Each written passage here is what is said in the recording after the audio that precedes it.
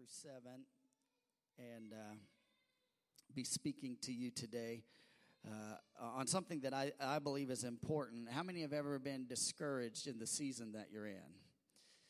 Amen. How many have ever wanted to quit and wanted to give up?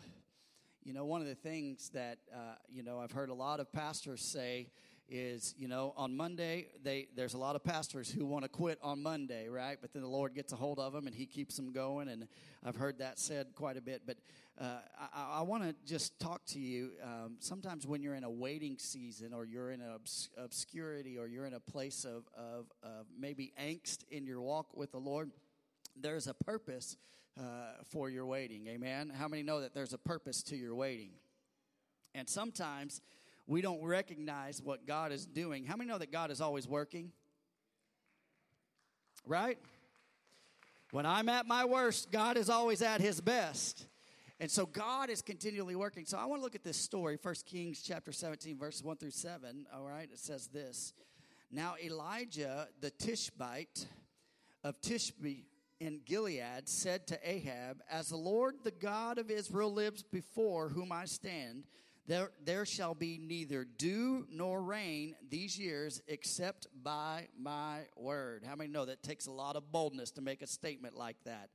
And the word of the Lord came to him, depart from here and turn eastward and hide yourself by the brook Cherith, which is east of the Jordan. You shall drink from the brook, and I have commanded the ravens to feed you there.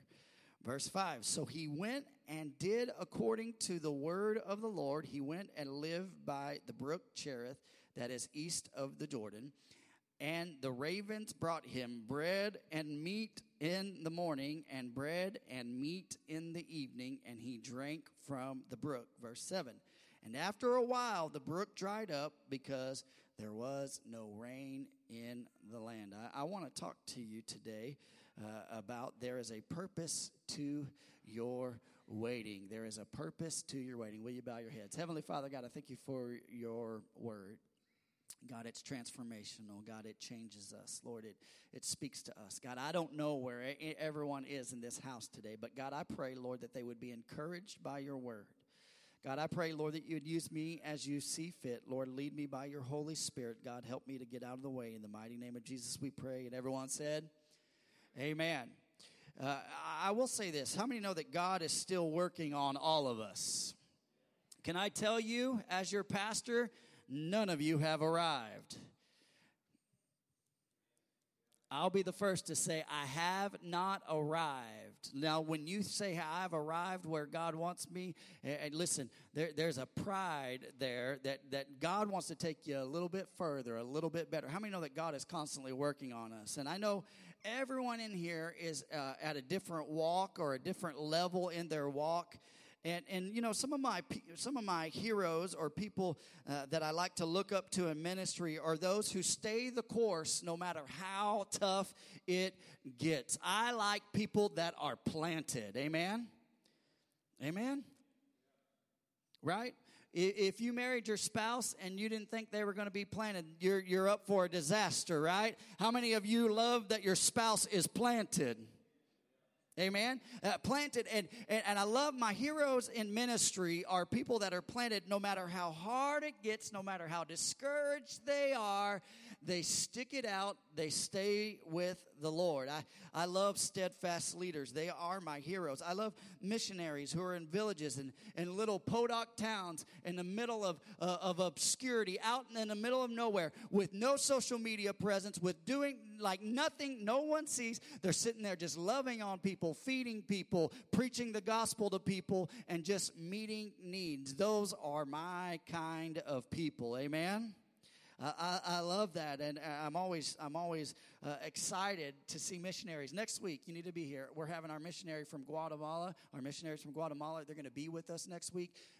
Be here. You do not want to miss what God is doing. I had a chance to talk to Les this week, and just had a great conversation with him. I love them dearly. How many know God is doing great things everywhere?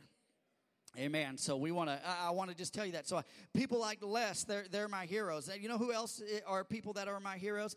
Children workers. The people that are faithful to go in there and wipe snotty noses, right? And to love on your kids. Come on. You know how your kids are. To love on your kids while you can come in here and you could worship freely and not have to worry. And man, they're my heroes. Children workers that are faithful and that they're here. How about this? Another group of people, and this is not just these people specifically, but I'm just talking in generality. How about I love the greeters of the church that come in faithfully, that come in early, that come in with a smile on their face. One of the greatest things that I love as a pastor walking in here on Sunday morning, people are like, hi, pastor, hi, pastor, hi, pastor, right? I love that. It's beautiful. It's a beautiful thing. I love people that put roots down. I love pastors who put roots down. And when the soil gets tough and they toil and they love on people who are unlovable. I love people like that. And behind almost every success story is usually a season of preparation and growth. Can I tell you that? Right? No one wants to talk about that. We like the success, but we don't like to talk about what it took to get to the success, right? And God will oftentimes put us in a holding pattern to, listen to me, to shape us. Come on, somebody, right? To show us how faithful He is to us, right? And to get the best out of us. And I'm grateful for the Lord that the Lord's been patient with me. And I'm grateful that the Lord has put leaders in my path and mentors in my life who are willing to sometimes tell me the hard thing that I need to hear, because sometimes there's a course correction that needs to happen within my heart. Amen? Am I the only one? All right. I just wanted to make sure. So, and there's been times where, mentors have spoken to my life when I wanted to quit, when I wanted to walk away. They've said, hey, remember the call of God on your life. Stand firm. Keep going. Don't quit. Stay in the fight. Listen, you can give a little bit more. And I'm grateful that somebody kicked me in the rear end and kept me going. Amen? Amen. I love that. And so I want to just tell you this. The text that I read during this time is shortly about 50 years after Solomon had died and the kingdom of Israel had split. There was a northern kingdom and the southern kingdom. There was 11 tribes in the northern kingdom and one tribe, the tribe of Judah in the south. And so there was this connection, and there was a schism. There was a split, and there were two kingdoms. And in the south was King Rehoboam, who was cruel, and he was a callous king. And in the north was King Jeroboam. They were very creative with their names, Rehoboam and Jeroboam. I don't know. And King Jeroboam was very gifted, but he was a godless king. Listen to me. We don't need more gifted leaders. We need more godly leaders. Come on, somebody. Amen? Amen? And so this process, this schism happens after time, and there was a sinful, sinister leaders coming and rising out of the northern kingdom, and there was a bloody revolution in which there was the crescendo, or the apex of the ungodly leaders was this king named King Ahab. Everyone say Ahab. And Ahab was not a godly king. And meanwhile, listen. So we got this ungodly king. But look at this. Meanwhile, everyone say, meanwhile, at the same time, God's working behind the scenes in this rough, rugged country of Gilead. We would say over in Greene County, God is raising up somebody. Come on, right? And He is raising up this man, this powerful prophet, a man who would stand in the presence of the Lord, a man who would speak with the power of the Lord, and a man who was familiar with the Holy Scripture. And I love this. Elijah burst onto the scene, and he comes in strong. Amen. I love the spirit of Elijah. He is confrontational. He is not afraid to say what needs to be said. You know why? Because he loves God. He trusts God. And Elijah, he comes into the scene and he confronts the wicked king Ahab to proclaim. And he goes in and he says this to him. He says, "It shall not rain according to my word." Our text doesn't tell us that God told Elijah to say that at all. It just says that he just says, hey, it will not rain according to whose word? My word. Elijah, he is professing something very powerful. It's a very bold statement. It takes a lot of faith to say that kind of statement to a sinful king. Hey, I'm just letting you know this is the way it's going to be. Why would he have the strength to do this? I just real fast, Elijah, I believe there was things within Elijah here that he had this boldness to be able to say that. Number one was this, that Elijah had a heart for God. He had a heart for God. He loved God. He wasn't doing this to increase his social media following or prestige. Come on, somebody. He wasn't calling out the king so people would flock to him. No. He was on mandate to do what God had told him. He had the heart of God. Amen. He didn't want to be in the headlines. It wasn't about the news, right? Sometimes, man, it's all about this. This week, Novak, he made a little YouTube video, and man, he probably watched it as much as anybody, but he said, man, the other day he got up yesterday, and he said, Dad, I have 38 views on my YouTube video. And I said, how many times did you watch it? He said, probably twice. I said, probably 36. Right? But Elijah wasn't in it for followers. No. It wasn't about that. It was about doing what God wanted him to do. The thing about this, he was so bold. He could have lost his head by going in and making such a harsh statement. He loved God so much that he risked his neck to go into Ahab and make this incredible prophetic prediction. Elijah had a heart of God. Here's the second thing. Elijah knew the history of God. How many have been through some things and you can look back over your life and say, hey, if God brought me out then, he'll bring me out now. If he did it for Moses, if he did it for them, he'll do it for me. Amen? Deuteronomy 11, 16, 17 says that if the people turn their hearts away from God, the heavens would what? Dry up. You ever wonder why we're in a dry season? Where are your hearts? Have we turned our hearts towards God?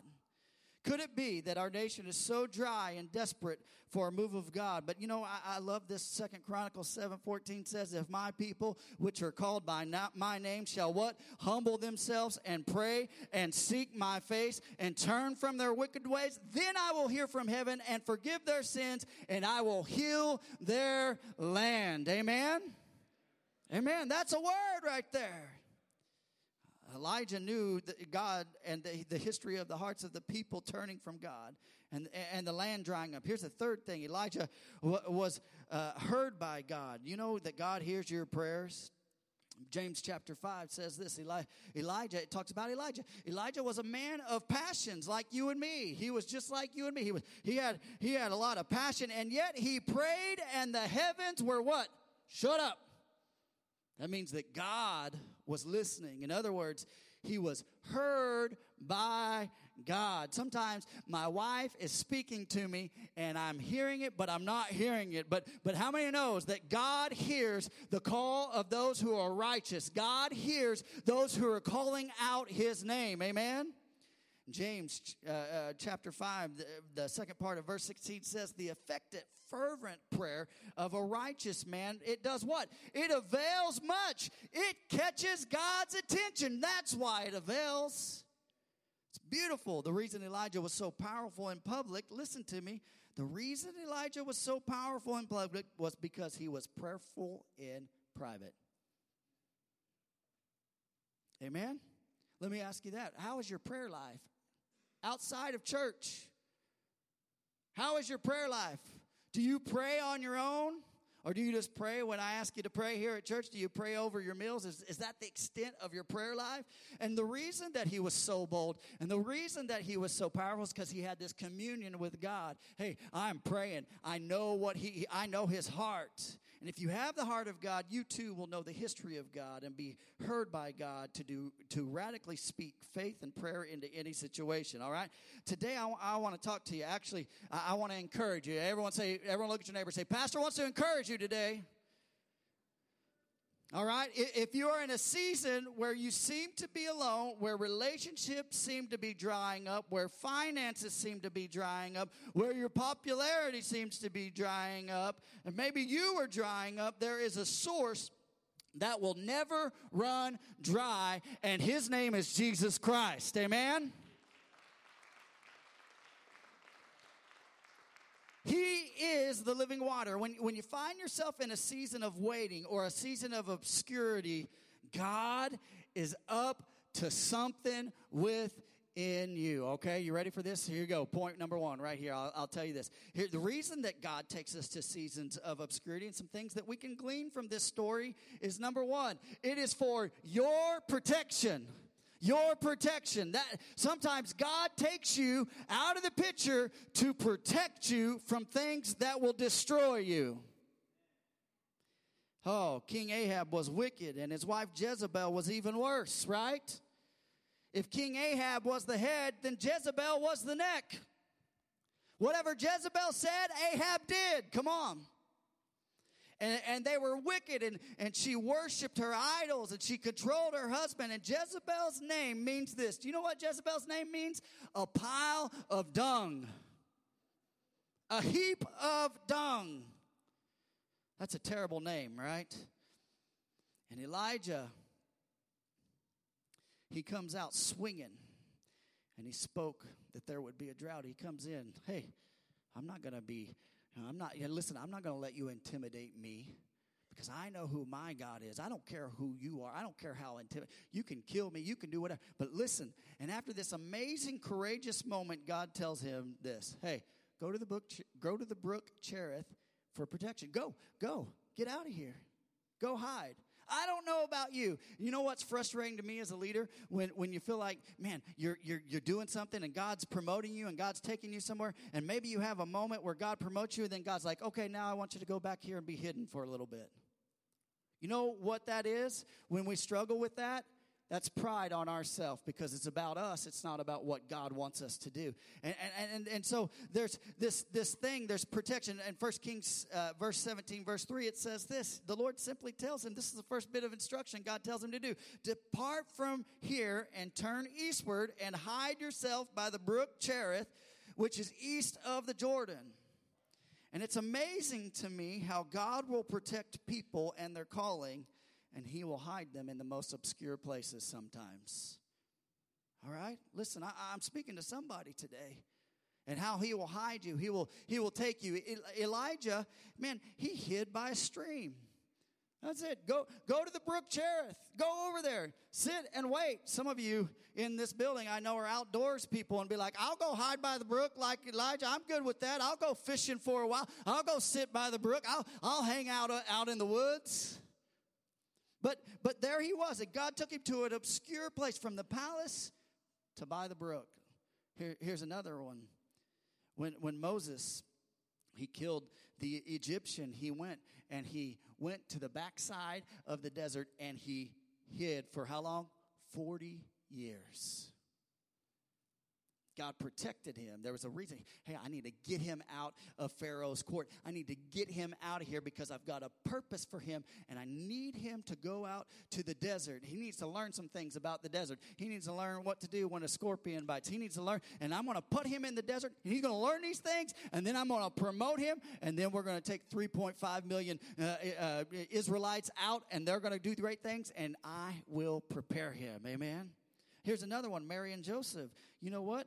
And Herod had put a decree out. Hey, we're going to kill all the babies under 2 years old in Bethlehem. And what did God do? God sent Jesus to obscurity in Egypt to hide and to what? Protect him.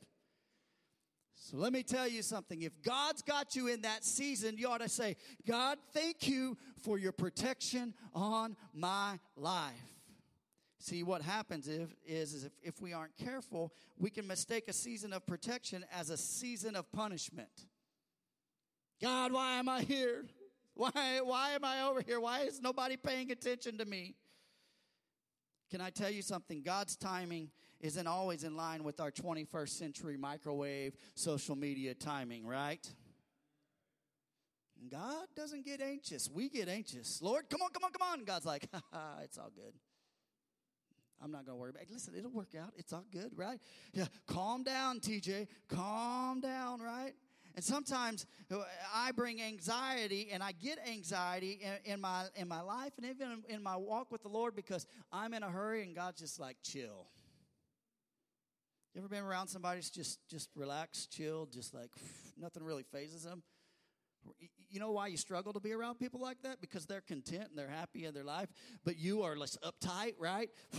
In a hurry, all those good things. But I'll give you a good example of this. Man, this is a great example. When I fly somewhere, I'm always anxious to get through the TSA and security at the airport. Anybody know what I'm talking about? That's the one thing that I know if I'm going to have trouble. Come on, Eric, you know what I'm talking about. Every time that guy, they take him over there and they frisk him, but on missions trip. But listen, that's the one place that I know if I'm going to have a hiccup, that's where it's going to be at the airport, right? So I'm always just this little bit of anxiety, and I'm struggling to get through there, and I'm not trying to look at people the wrong way. I don't want them to get the wrong idea. I'm not, I'm just trying to walk the line the best I can. Stop, sir. Right? I'm all tense and all that. And here's the thing. I get anxious about trying to get through that in such a hurry, but I have to remember the TSA is there for what? My protection. They're trying to screen people and make sure nobody's bringing anything on the plane that they're not supposed to bring. Amen? And the same thing with the Lord. He's working those things. I'm trying to protect you. He's saying, Skiles, I'm trying to protect you. I'm trying to help you here, but you're in a hurry. Slow down. 3.5 years, Elijah waited by the brook Cherith for the next step. We get mad at God when it's a week. Ooh, quiet in here. We get upset when it's not in our timing. Have you ever thought, why God used ravens to feed Elijah? Did you ever think about that? I don't know, pretty gross.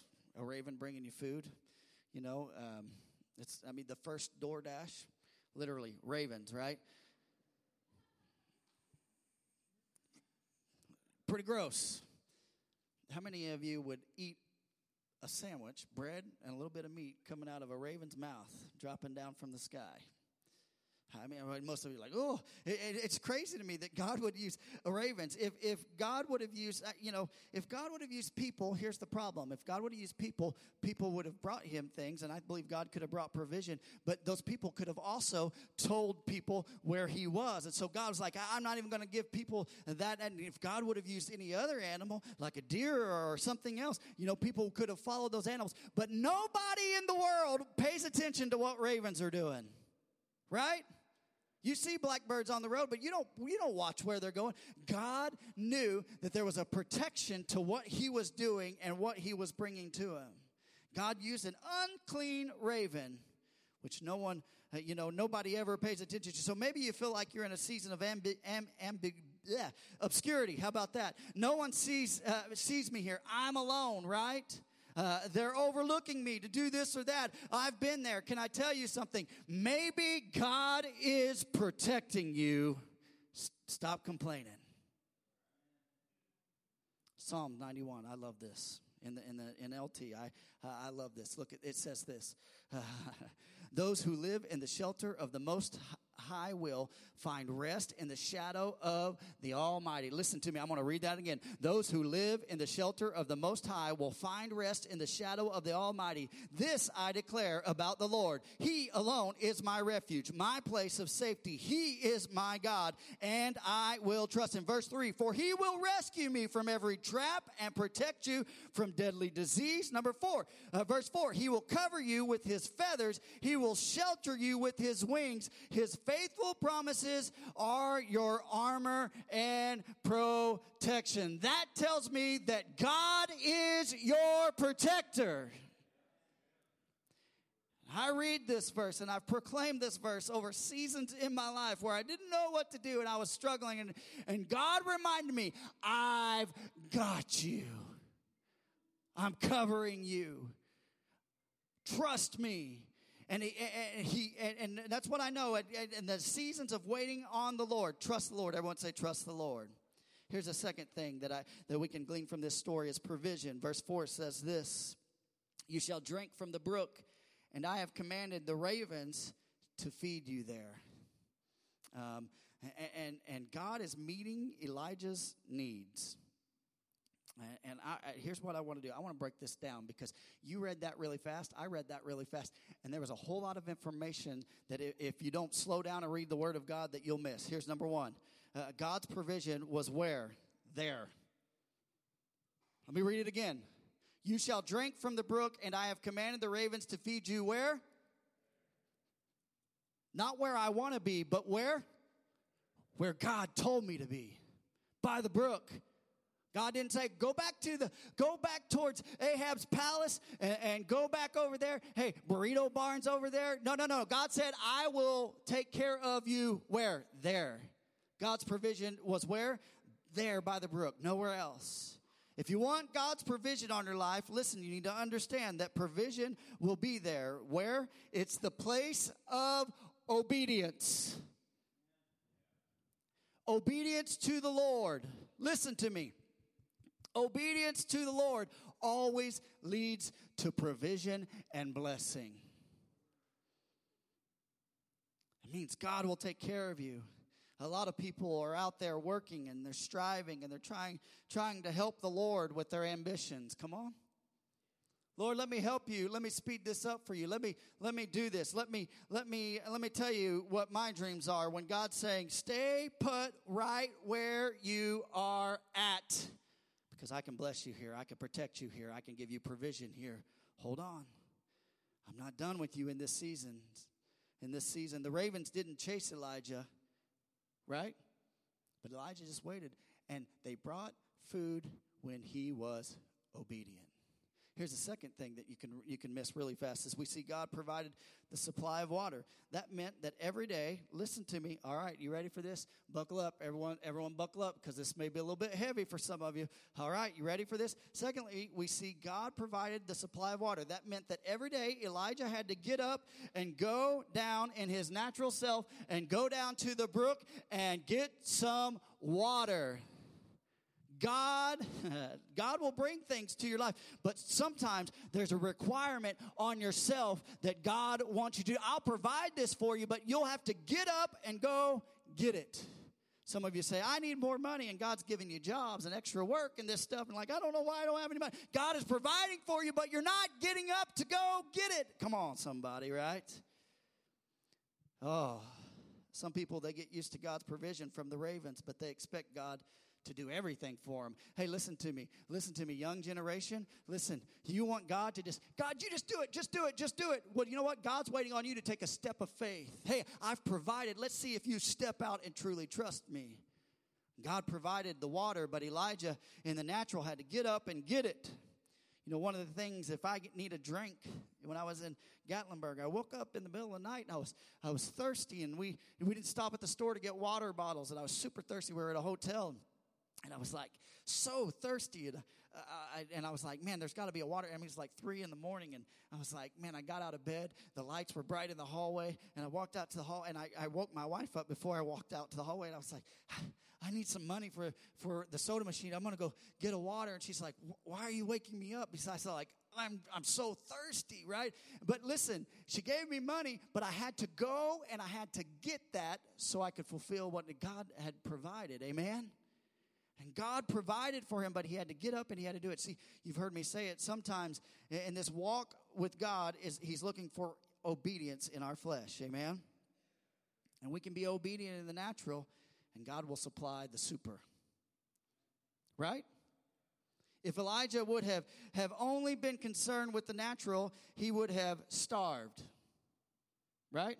If he'd have just been focusing on the water, he'd had plenty of water, but he would have eventually starved, right? But if he would have just focused on the supernatural, guess what? He'd have ate, but he would have been dehydrated and he would have died. It took both of those. Listen, you've heard me say this before. When you do what you know is wise and what the Bible says, and you walk in wisdom and what God is telling you, that is your natural man. Hey, I am going to do this. God is moved by our faith, and then he comes in with the super, and he is the ultimate supply. Amen? If you'll do in the natural what God has told you to, he'll supply the super. Here's the last thing. Lastly, the ravens brought him bread and meat to eat twice a day. I picture Elijah like a little bird. I don't know. It's just my mind. Ravens coming by.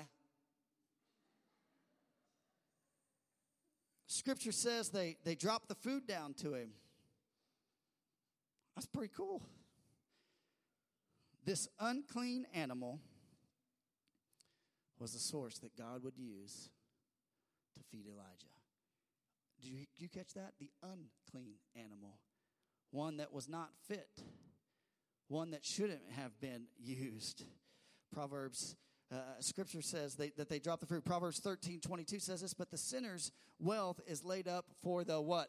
Righteous.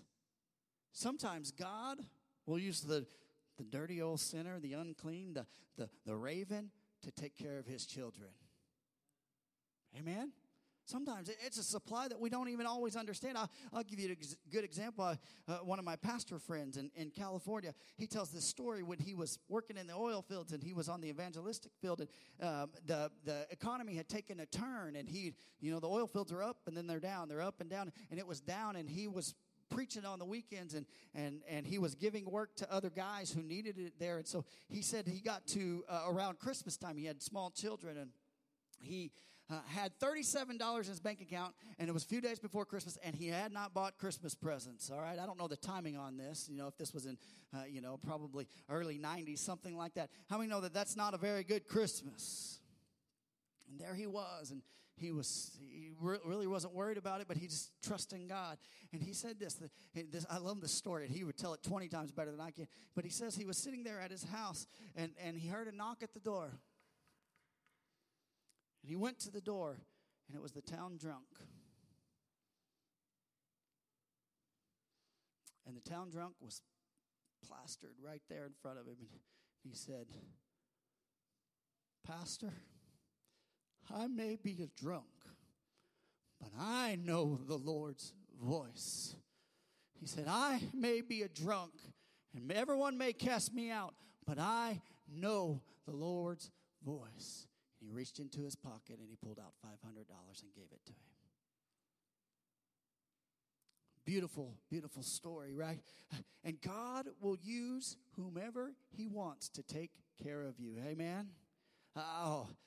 I was a youth pastor once, and let me tell you something, the joys of being a youth pastor. Matter of fact, I saw a lot of my youth kids while I was down there. One of my youth kids is now the youth pastor of the youth group that I was at, and he was introducing me to his kids. He said, guys, this is my youth pastor, and he goes, this is the best youth pastor ever, and I was just like, that is so cool. I'm old. But when I was a youth pastor, I'll never forget me and Tristan. I left a job in the oil field paying me really good money, and I left a job to go be a youth pastor because I just thought I needed to cut my pay in half, literally, with the family. Didn't know how God was going to do it, just trusted God, went and did it. And I'll never forget, I was picking Zaylee up from school. She was in kindergarten, and there I was, and there was a lady there, and she was a Baptist minister. Her husband was a Baptist minister. He had lost his life. And he had in a tragic accident just shortly after we had been there. And she was sitting there, and she came up to me, and her daughter and my daughter were friends. And she said this. She said, TJ? And I was just like, hey, how are you? You're picking up kids. How are you doing? She said, TJ, do you need a car? And I was like, what did you say? Do you guys need another car? Because we had one car, and Tristan was working, and we were doing all kinds of logistic nightmares. And I said, we really could use a car. And she said, I want to give you this car. And I broke down crying right there in front of this car. I was like, God, you know the supply. God, I feel like I was in obscurity as a youth pastor. Nobody's paying attention to me. And God reminded me, hey, I've got you, Skiles. I've got you in the palm of my hand. You need provision? I'll bring you provision. Don't trust people. I will make it happen. I will use people. Amen? Psalms 37:25 says this, I have been young, and now I am old. Amen. I can relate to that. Yet I have not seen the righteous forsaken or his children begging for bread. If you're in obscurity, can I tell you something? God will provide for you. Sometimes God will use ravens. Sometimes God will use godly people.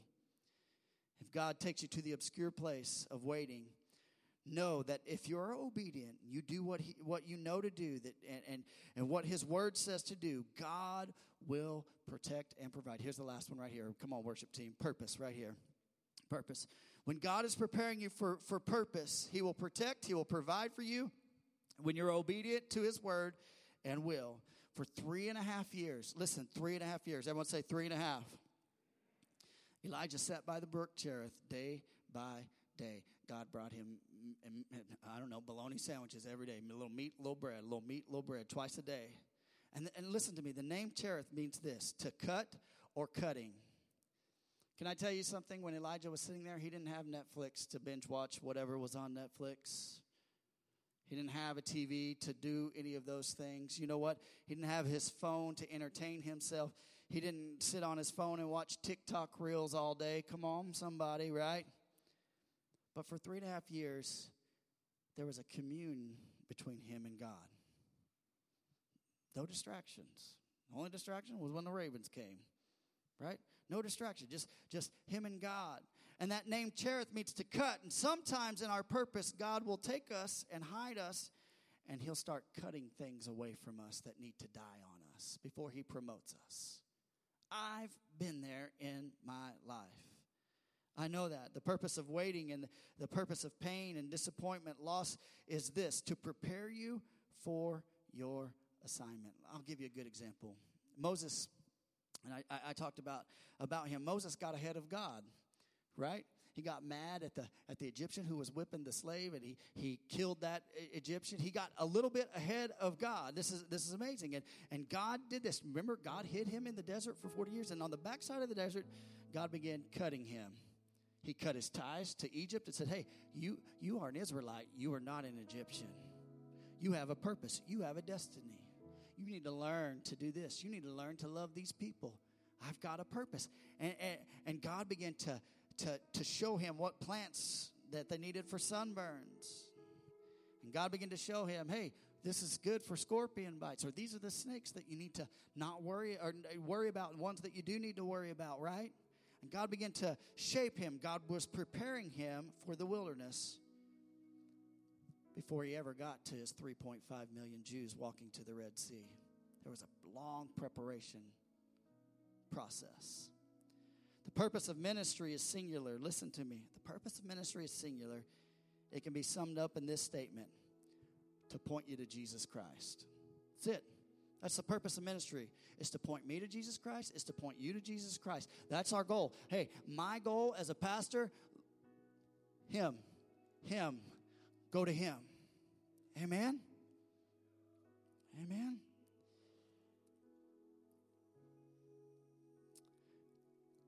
When I started ministry, can I tell you something? I'm going to be a little open here. When I started ministry, I knew everything. I was critical. I could out-preach. Come on. I'm just being real. I could out-sing. I could out-ambition you. I could outwork you. Because God was going to use me. And let me tell you something. In the process of my life, I've learned this. The gifting can only get you this far. The anointing of the Holy Spirit will take you further. You can't do that in the flesh. Only the Holy Spirit can do that. And listen, and sometimes in the obscurity, when you're sitting by the cherith and God is cutting you, and I'm not talking physically cutting you, okay? But when God is cutting things out of your life that need to go, selfish ambition, pride, my desire, I want to, serve, me. God will say, you know what? That needs to die before you can be used by me. Because I want it to be, point people to me. The Savior of the world. Point people to me. Matter of fact, you know what my job is to this? I just tell you, it's him. It's not me. I promise you. In every season of my life, God began to cut things out of me, and he began to shape me, and he humbled me. Sometimes I had to come to the altar and just weep and cry and say, God, I'm sorry. You have a bigger plan than my little ambition. Forgive me for being this way. Can I tell you something? This is amazing to me. The next part of 1 Kings chapter 17 is when the brook dries up, we see Elijah. God gives him the next step. He's giving him the next step, and he says, hey, this is what you need to do. Next phase of ministry. Elijah, go to Zarephath, and there is a widow there. And you know the story. He goes in there, and there's the widow, and then the oil incident, and God does miraculous things. Then he raises the widow's son to life. And God prepares him and begins to start using him in a more miraculous way. And I believe during the waiting season of obscurity, God will not only protect you and provide for you like he did Elijah, but I believe he did this. He solidified and his purpose, and he began to cut things out of Elijah's life. You know what's cool about Elijah? The dude did not die. You know how he left this earth? It's like, him and Elisha are walking along. Hey, here's my man. I'll see you later. Oh, yeah, this chariot's just going to take me on up to heaven. That's pretty cool. That's pretty cool. So maybe you're here and you feel like you're in the waiting and you're in an obscure season. And can I tell you something? Be confident in this. God's given you one thing to do at a time. Don't overwhelm yourself with all the details. Think about one thing at a time. God, what is it? Be obedient to his word.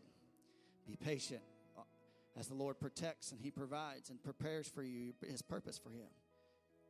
Maybe you'll feel like the brook is drying up. Can I tell you something? Don't get overexcited. Don't jump too fast, because God's got a purpose and God's got a timing, right?